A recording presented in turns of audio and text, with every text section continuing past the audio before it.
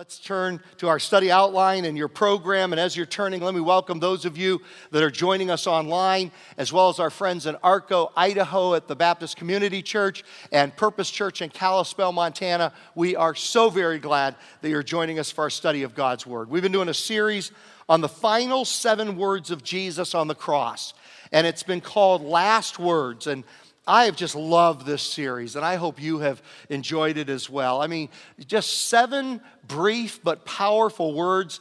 I mean, the words of Jesus on the cross, they're so short, but they have like this incredible meaning behind them.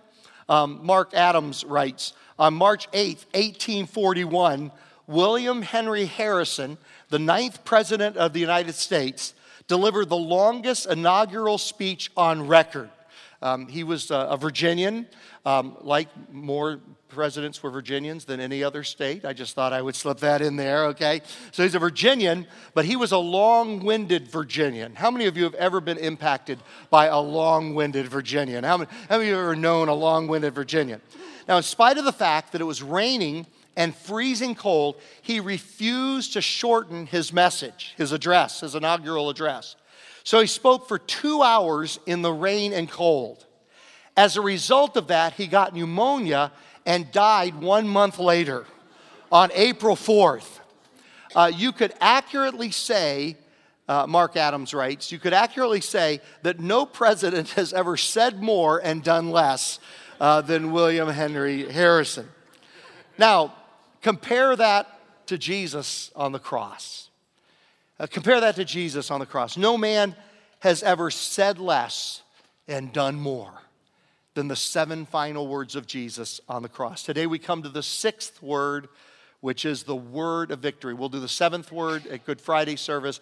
Today we do the 6th word, the word of victory. John 19, verse 29, a jar of wine vinegar was there. So they soaked a sponge in it, put the sponge on a stalk of a hyssop plant, and lifted it to Jesus' lips. When he had received the drink, Jesus said, "It is finished." Now, we all struggle with finishing things. I know I do.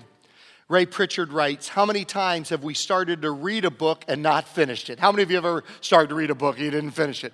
Man, my poor wife, Kimberly, we have little piles of books around our bedroom that I have started that I haven't finished. And she says, get rid of the books. I'm like, I'm going to finish it. Someday.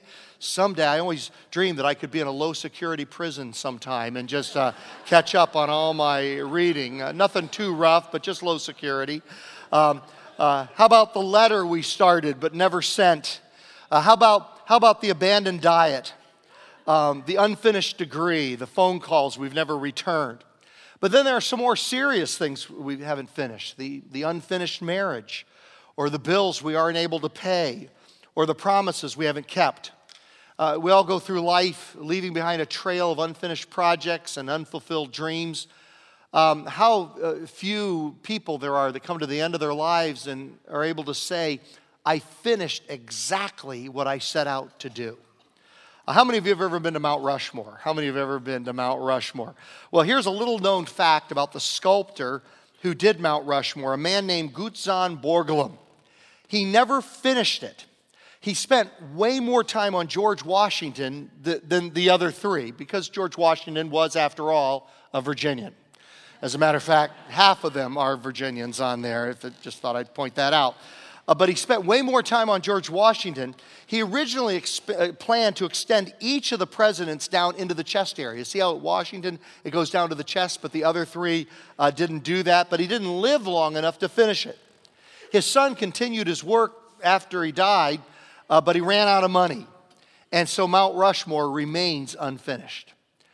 Now, there's only one person in history who came to the end of his life, and he had no unfinished business.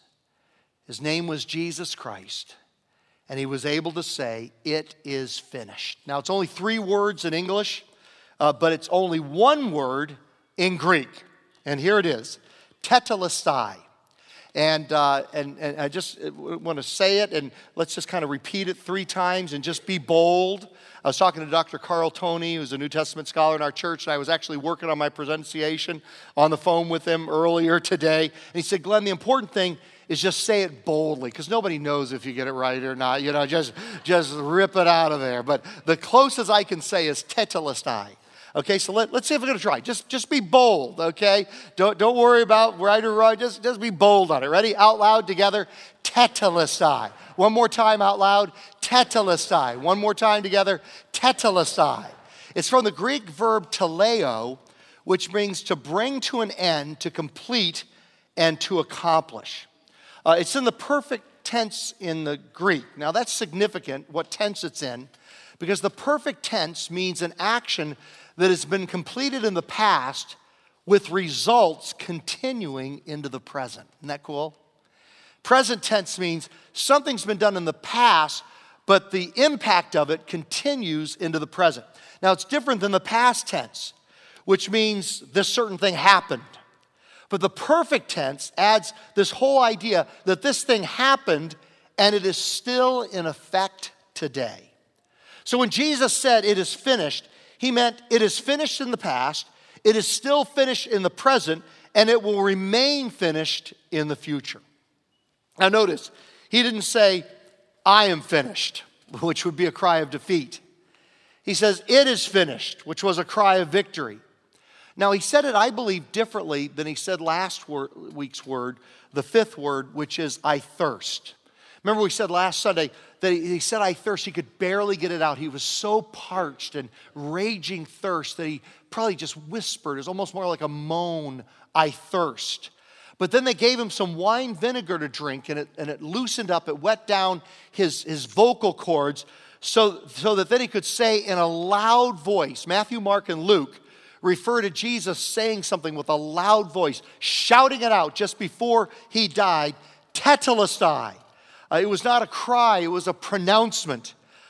These are the words of a conqueror that's claiming victory. Now, what are the 7 things that were finished when he said that? First of all, Jesus' earthly mission was finished. He says in Luke 12, verse 50, but I have a baptism to undergo. Now, this is a baptism of suffering. It's not the baptism of a public commitment to Christ that we're going to do next Sunday on Easter Sunday at the Fairplex. This is a baptism of suffering to undergo, and what constraint I am under until it is tetelestai, until it is completed. Chapter 18 of Luke's biography of Jesus. Jesus took the 12 disciples aside and told them, we're going up to Jerusalem, and everything that is written by the prophets about the Son of Man will be tetelestai. It'll be fulfilled. John chapter 4, verse 34, my food, said Jesus, is to do the will of him who sent me and to tetelestai, to finish his work. Chapter 5, John goes on to say, for the works that the Father has given me, to tetelestai, to finish the very works that I'm doing, testify that the Father has sent me. And then John 17, verse 4, Jesus says, I brought you, he's praying here, he says, I've brought you glory on earth by tetelestai, finishing the work that you gave me to do. And then we come to the cross. John 19, verse 30, when he received the drink, Jesus shouted, he said, tetelestai, it is finished. I love the way the old King James translation puts Hebrews chapter 12, verses 1 and 2. I want to read it in the old King James. Wherefore, seeing we also are compassed about with so great a cloud of witnesses, let us lay aside every weight and the sin which doth so easily beset us, and let us run with patience the race that is set before us, looking unto Jesus, the author and tetelestai, the finisher of our faith. Isn't that awesome? The finisher of our faith, who for the joy that was set before him endured the cross, despising the shame, and is set down at the right hand of the throne of God. It says he was able to finish it because the joy that was set before him. You know, sometimes why we don't finish things is because we take our eyes off of heaven. And I think kind of the pendulum's gone the other way. It used to be years ago, there was so much emphasis on heaven that the criticism of Christians was, you're so heavenly minded, you're no earthly good, because all the emphasis was on just getting ourselves to heaven, and there was no emphasis on, fighting injustice this side of heaven, as Pastor Tomiko leads us in doing, or helping people in need, this side of heaven and all that. So there was a reaction against that, saying, you know what, we're so heavenly minded, we're no earthly good, let's be earthly good. But now I think the pendulum has gone too far the other way. We don't talk about heaven enough. I believe you're only of earthly good when you are focused on heaven. If it was a good enough motivation for Jesus, it should be a good enough motivation for us. It says that he hung in there. I mean, sometimes other motivations just don't cut it. When you're really in the midst of some temptation or some trial or some trouble, it's not enough to just say, okay, there are the reasons that I'm going to do this. For the joy that was set before him. Sometimes in something in your life, you just got to hang in there till you get to heaven. It's not going to get better this side of heaven. You just got to hang in there with the hope of the joy that's set before you. Now, speaking of heaven, you didn't think I was going to get through a whole sermon without talking about the University of Virginia winning the national championship in basketball on Monday night. That was just a beautiful thing. And the reason I was so psyched about it, being a Virginian, of course, was texting back to Virginia to all my old friends back there. I was all excited that night. But here's the real reason I'm so excited about it. The coach of University of Virginia, Tony Bennett, is just an awesome Christ follower. He is the real deal, baby. This guy is legit. Maybe you even heard the testimony he gave at the end of the game. He says, I want to give all credit to my Lord and Savior, Jesus Christ. I mean, this guy is just amazing. As a matter of fact, I had lunch with Jeff Vines, the pastor at CCV a while back, at Christ Church of the Valley. And he and Tony Bennett are friends because they did evangelistic outreaches in New Zealand together years ago. Well, the reason it's such a great story, if you followed it at all, is last year the University of Virginia made history. And it was not the kind of history you want to make. They were the first number one seed in the NCAA tournament in history, the first one in history to lose to a number 16 seed. The record of number 16 seeds until last year was 0 and 135. That is, they had lost 135 times. They had never won until the University of Virginia. And I'd forgotten how bad it was. It wasn't like they lost on a buzzer beater. They lost by 20 points. They lost 72 to 52. Okay, Talithia knows something about this. Okay, they lost to the University of Maryland, Baltimore County. Who's ever heard of that school? Talithia has heard of that school. Okay, UMBC. Wow. Okay, I grew up in Virginia next door, and I never heard of UMBC. So whenever Virginia went on the road all this season, all the opposing fans would mock them by chanting UMBC, UMBC, because they had lost this thing. So, okay, how does a coach recover from that? How do you get your team up after that? And this article I read this week said he leads the team according to biblical principles. Don't you feel guilty now, Talithia? You know what I mean? Yeah. No, as a matter of fact, Virginia beat Texas Tech, which is where John and Connie Burroughs go. Only in Texas. John and Connie Burroughs leads our choir. John leads our choir and orchestra. They're both, their alma mater is Texas Tech. Only in Texas. Guess what the slogan of Texas Tech's Red Raiders is? Guns up. Ask Connie. Watch Connie Burroughs go guns up in front of other people. You're never going to have that slogan in California. I guarantee you. You're not going to have that. So at any rate, where was my point here? At any rate, okay. So he leads his team according to biblical principles. He said, one of the principles that I lead the team with is faithfulness in little things. And he says, you know what? We're going to embrace this loss. We are going to embrace the humiliation of this loss, and we're just going to remain faithful in little things. And 1 year later, they win their first national championship, first one in Virginia's history. Number two, the work of redemption was finished.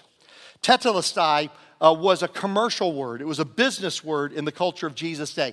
In the 1st and 2nd century, it meant fulfilling or paying a debt. So the word tetelestai in the business community of the early Greco-Roman world meant paid in full. It's so cool. Archaeologists have actually found receipts of bills with tetelestai written on the receipt saying paid in full. If you want to be truly biblical, when you make the last payment on your car, you should shout out tetelestai. When you make the last payment on your house, you should say, tetelestai. I think, how many of you are Dave Ramsey junkies? Let me see the Dave Ramsey junkies, okay. Talithia, you're a Dave Ramsey junkie. Oh, you're not a Dave Ramsey person? Oh, I thought you were. Okay, how many Dave Ramsey people we got here? Okay. Yeah, well, he should make his new thing tetelestai. Tetelestai, that should be the new cry of a Financial Peace University. And that's what you should say when you pay off a debt, tetelestai. Yesterday, we had the memorial service for Dennis Endert, who had been our executive pastor, when we had paid off this worship center. And there's a picture of the day we paid off and burned the mortgage. Well, if we were truly a biblical church, we should have called that a tetelestai service, not a burning of the mortgage service. Now, they had this cruel thing in the past, very unjust, called debtor's prison. And it was such a stupid thing, because think about it now. If you got into too much debt, they would throw you in prison. If you couldn't pay your bills when you were out of prison working, how are you going to pay off your debt when you're in debtor's prison? It is just like so unjust, so unfair. And so the only way you'd ever get out of debtor's prison is if somebody came from the outside and paid that debt for you. And then they would list all your debts if you were in debtor prison. And if that person from the outside came and paid those debt, they would write tetelestai on their account, and then they'd be freed from debtor's prison. Now, we face the same situation with regard to our sin. We're all in debtor's prison because of our sin. Romans 3:23, Bible says, for all have sinned and fall short of the glory of God. We fall short and we end up in debtor's prison.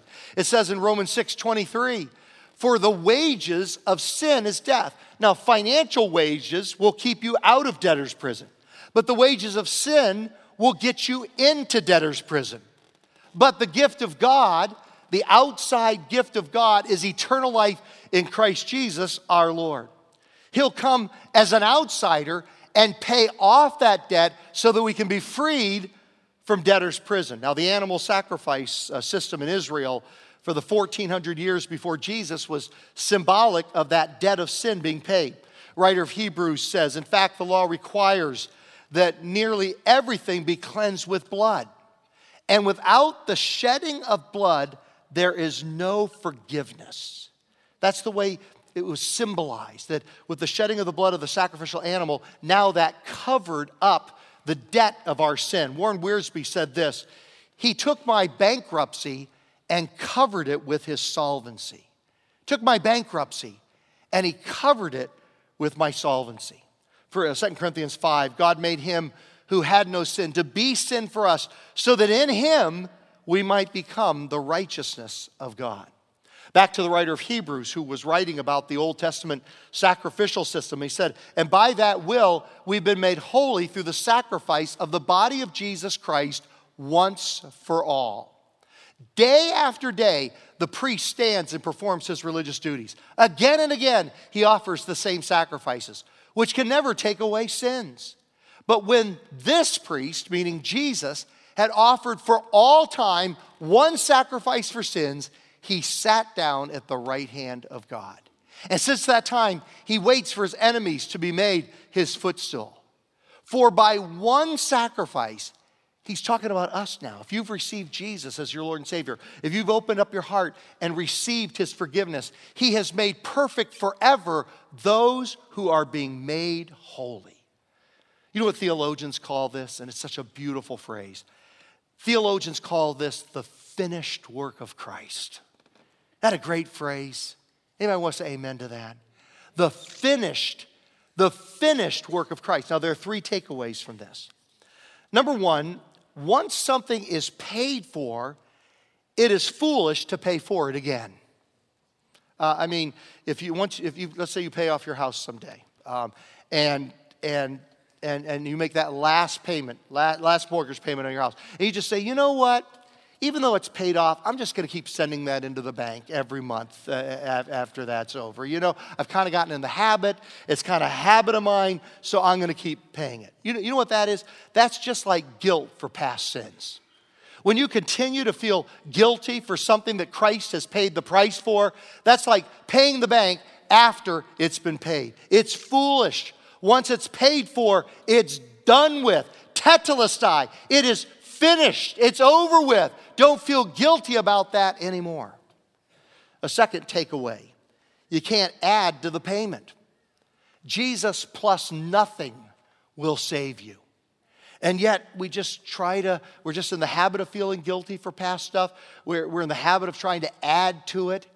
Jesus plus nothing will save you. That would be like if you say to the bank, you're making payments on your house, and you say, you know what, I'm going to give a little bit of extra. And you don't give extra just to work your principal down. The bank says, no, there won't be any benefit to you paying above and beyond the amount. You say, I just want to do it. I just want to give the bank extra every month rather than what I need to. That would be foolish. And that's exactly what we try to do when we try to add stuff to what Jesus has already done to pay that debt in full. But here's the most important one of all. It doesn't do you any good. His pardon, his paying our debt to get us out of debtor's prison doesn't do any good unless you receive it. Doesn't do any good unless you receive it. Jim Burns writes, true story. There was a trial that was held in the state of Louisiana in 1982. A trial that held the attention of the entire state. A man was condemned to die for the murder of a family. As he sat on death row, his attorneys frantically tried to secure a pardon for him. They used just about every means within their grasp. But as the hour approached for his execution, all hope seemed to fade. Then unexpectedly, at 11:30 p.m., one half an hour before he was to die in the gas chamber, the governor of Louisiana extended a full pardon to the man. The attorneys were overjoyed as they brought the news to their client. As they told him of his freedom, something happened that brought the state of Louisiana to a standstill. The man refused the pardon. As a result, at precisely 12 midnight, they strapped him into the chair in the gas chamber, and within a few minutes, he was dead. The entire state was in shock. The man had a full pardon, yet he chose to die anyway. Well, a fierce legal battle soon ensued over the issue. They wrestled with this legal question. Was the man pardoned because the governor offered him the pardon? Or was he pardoned only when he accepted the pardon? The highest court of the state of Louisiana was the arena for this debate. And ultimately, it was decided that a pardon cannot go into effect until it is accepted.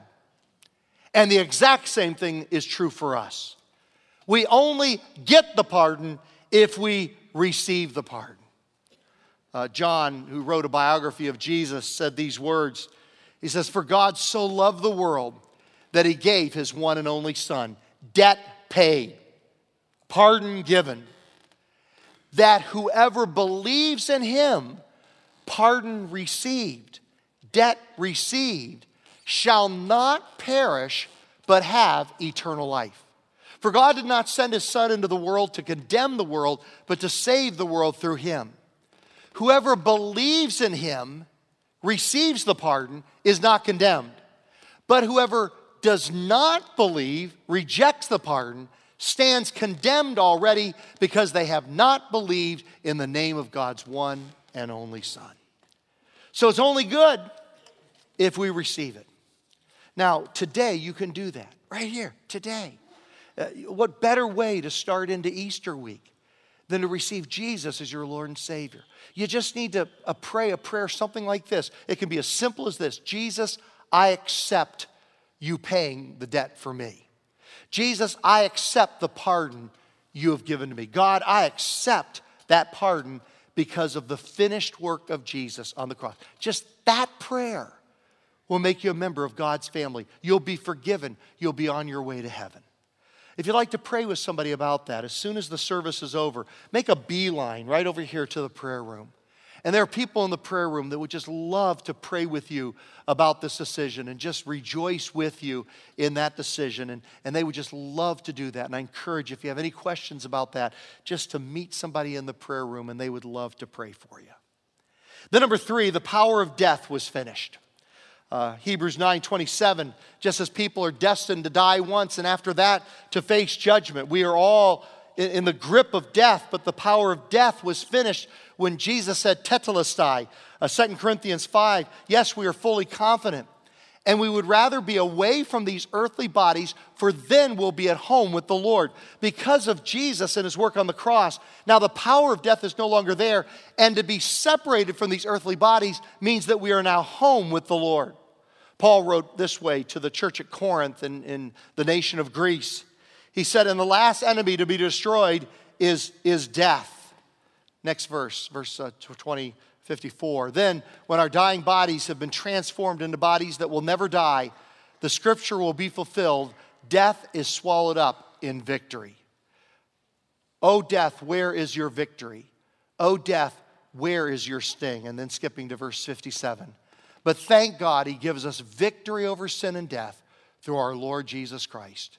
So, my dear brothers and sisters, be strong and immovable. Always work enthusiastically for the Lord, for you know that nothing you do for the Lord is ever useless. Could we hold it there for just a moment? Nothing you do for the Lord is ever useless. If you hand one of these invitation tickets to somebody and invite them to Fairplex this week, that's never useless. If you volunteer to serve in some capacity, never useless. If you spend time praying that God is going to do a great work this week, never useless. If you even stick a lawn sign up in your yard, never useless. We saw that with the video of the Avalar family a couple of weeks ago, where they just spotted a bumper sticker on somebody's car. And here this dynamic family is just totally involved in our church now, just because somebody stuck a bumper sticker on their car. Never useless. Some of you have gotten so incredibly creative with these lawn signs. I've seen them in all kinds of probably illegal places. I've seen that. But I want you to know I'm cool with that, all right? I'm cool with that. Fourth thing that was finished, the hatred of his enemies during his time on earth was finished. I mean, by nailing him to the cross, those people that hated Jesus, they had done their worst. There was nothing more they could do to the Son of God, and he took it for you and for me. Number 5, his physical sufferings were finished. Number 6, his life was finished. When he cried, tetelestai, he only had a few more seconds to live. And so all that he had come to do, he had fully accomplished. And his life and his mission came to an end at almost exactly the same moment. I love, that's true for your life as well. That's true for you. I love the quote by John Wesley, who's the one that started the Methodist Church hundreds of years ago that's around the world. And John Wesley said, we are immortal until our work for God is done. You are immortal. You can't die until your work for God, until your work for God is done. And then number 7, Satan was finished. Now he's still wreaking havoc in the world, but his days are numbered. His back was basically broken at the cross. When Christ cried out, tetelestai, it began numbering his days. It's kind of like the Normandy invasion during World War II. On D-Day, Hitler was not completely defeated. There was still a lot of fighting left to do, a lot of heartache, a lot of bloodshed. A lot of fighting left to do between when the troops landed at Normandy at D-Day and when the fall of Berlin eventually happened a number of months or years later. There's a lot of suffering left to be done. But basically, as soon as the Allied troops got a beachhead and established themselves on Normandy, it was all over for Adolf Hitler. Same thing is true. I remember with my dad. My dad was utterly not afraid of snakes. Totally not afraid of snakes. I didn't get one molecule of his DNA in that particular area, man. I mean, he was a forest ranger up in Northern California. He used to chase down rattlesnakes, and when they go into a hole, he'd catch them by the tail before they got in, pull them out, and snap their heads like a whip. Nothing of that was transferred to me later in life. And so when we'd be out in the woods together in Virginia on our farm, and we'd come across a copperhead, which was the main poisonous snake in Virginia, and he knew I was afraid of him, so he'd take his axe and he'd cut it in half. And then the one half would continue to jump around. So he'd cut it in a fourth, and the fourth continued to jump around. Then he'd cut the head off, and the head would still jump around. Now, if you picked up the head and held it, the fangs could still get poison into you. And when you mess around with Satan, he can still get his poison into you. You open the door in the occult, you do stuff that kind of invites him into your life. You just live a life that just kind of borrows trouble by engaging in stuff that Satan endorses. Oh yeah, he's a dead serpent. I mean, he's basically dead with. But if you keep your distance and just watch the head flop around until he's dead, it's not going to poison you. But if you mess with him, it'll poison you. But basically, when Jesus cried tetelestai on the cross, Satan was finished. Paul writes, so you see, just as death came into the world through a man, now the resurrection from the dead has begun through another man. Just as everyone dies because we all belong to Adam, everyone who belongs to Christ will be given new life. But there's an order to this resurrection. Christ was raised as the first of the harvest. Then all who belong to Christ will be raised when he comes back. After that, the end will come when he will turn the kingdom over to God the Father, having destroyed every ruler and authority and power. For Christ must reign until he humbles all of his enemies beneath his feet. Tetelestai. It is finished. For our closing time of worship, I want to kind of go in a different direction than I've gone to practically apply this to our lives. We're going to close with a worship song. And as we're singing, I'm going to have some of the pastors here along the front. And because the tomb is empty, and because Jesus finished what he set out to do, he is able to help us to finish what he's called us to do.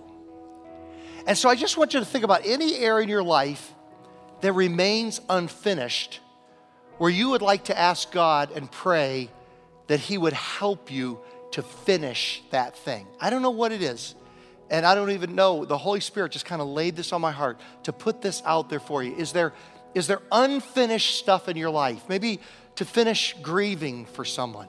Maybe finish a freedom from an addiction. Maybe finish healing in a particular area of life. I don't know what it is. The Holy Spirit just told me to pitch it this way.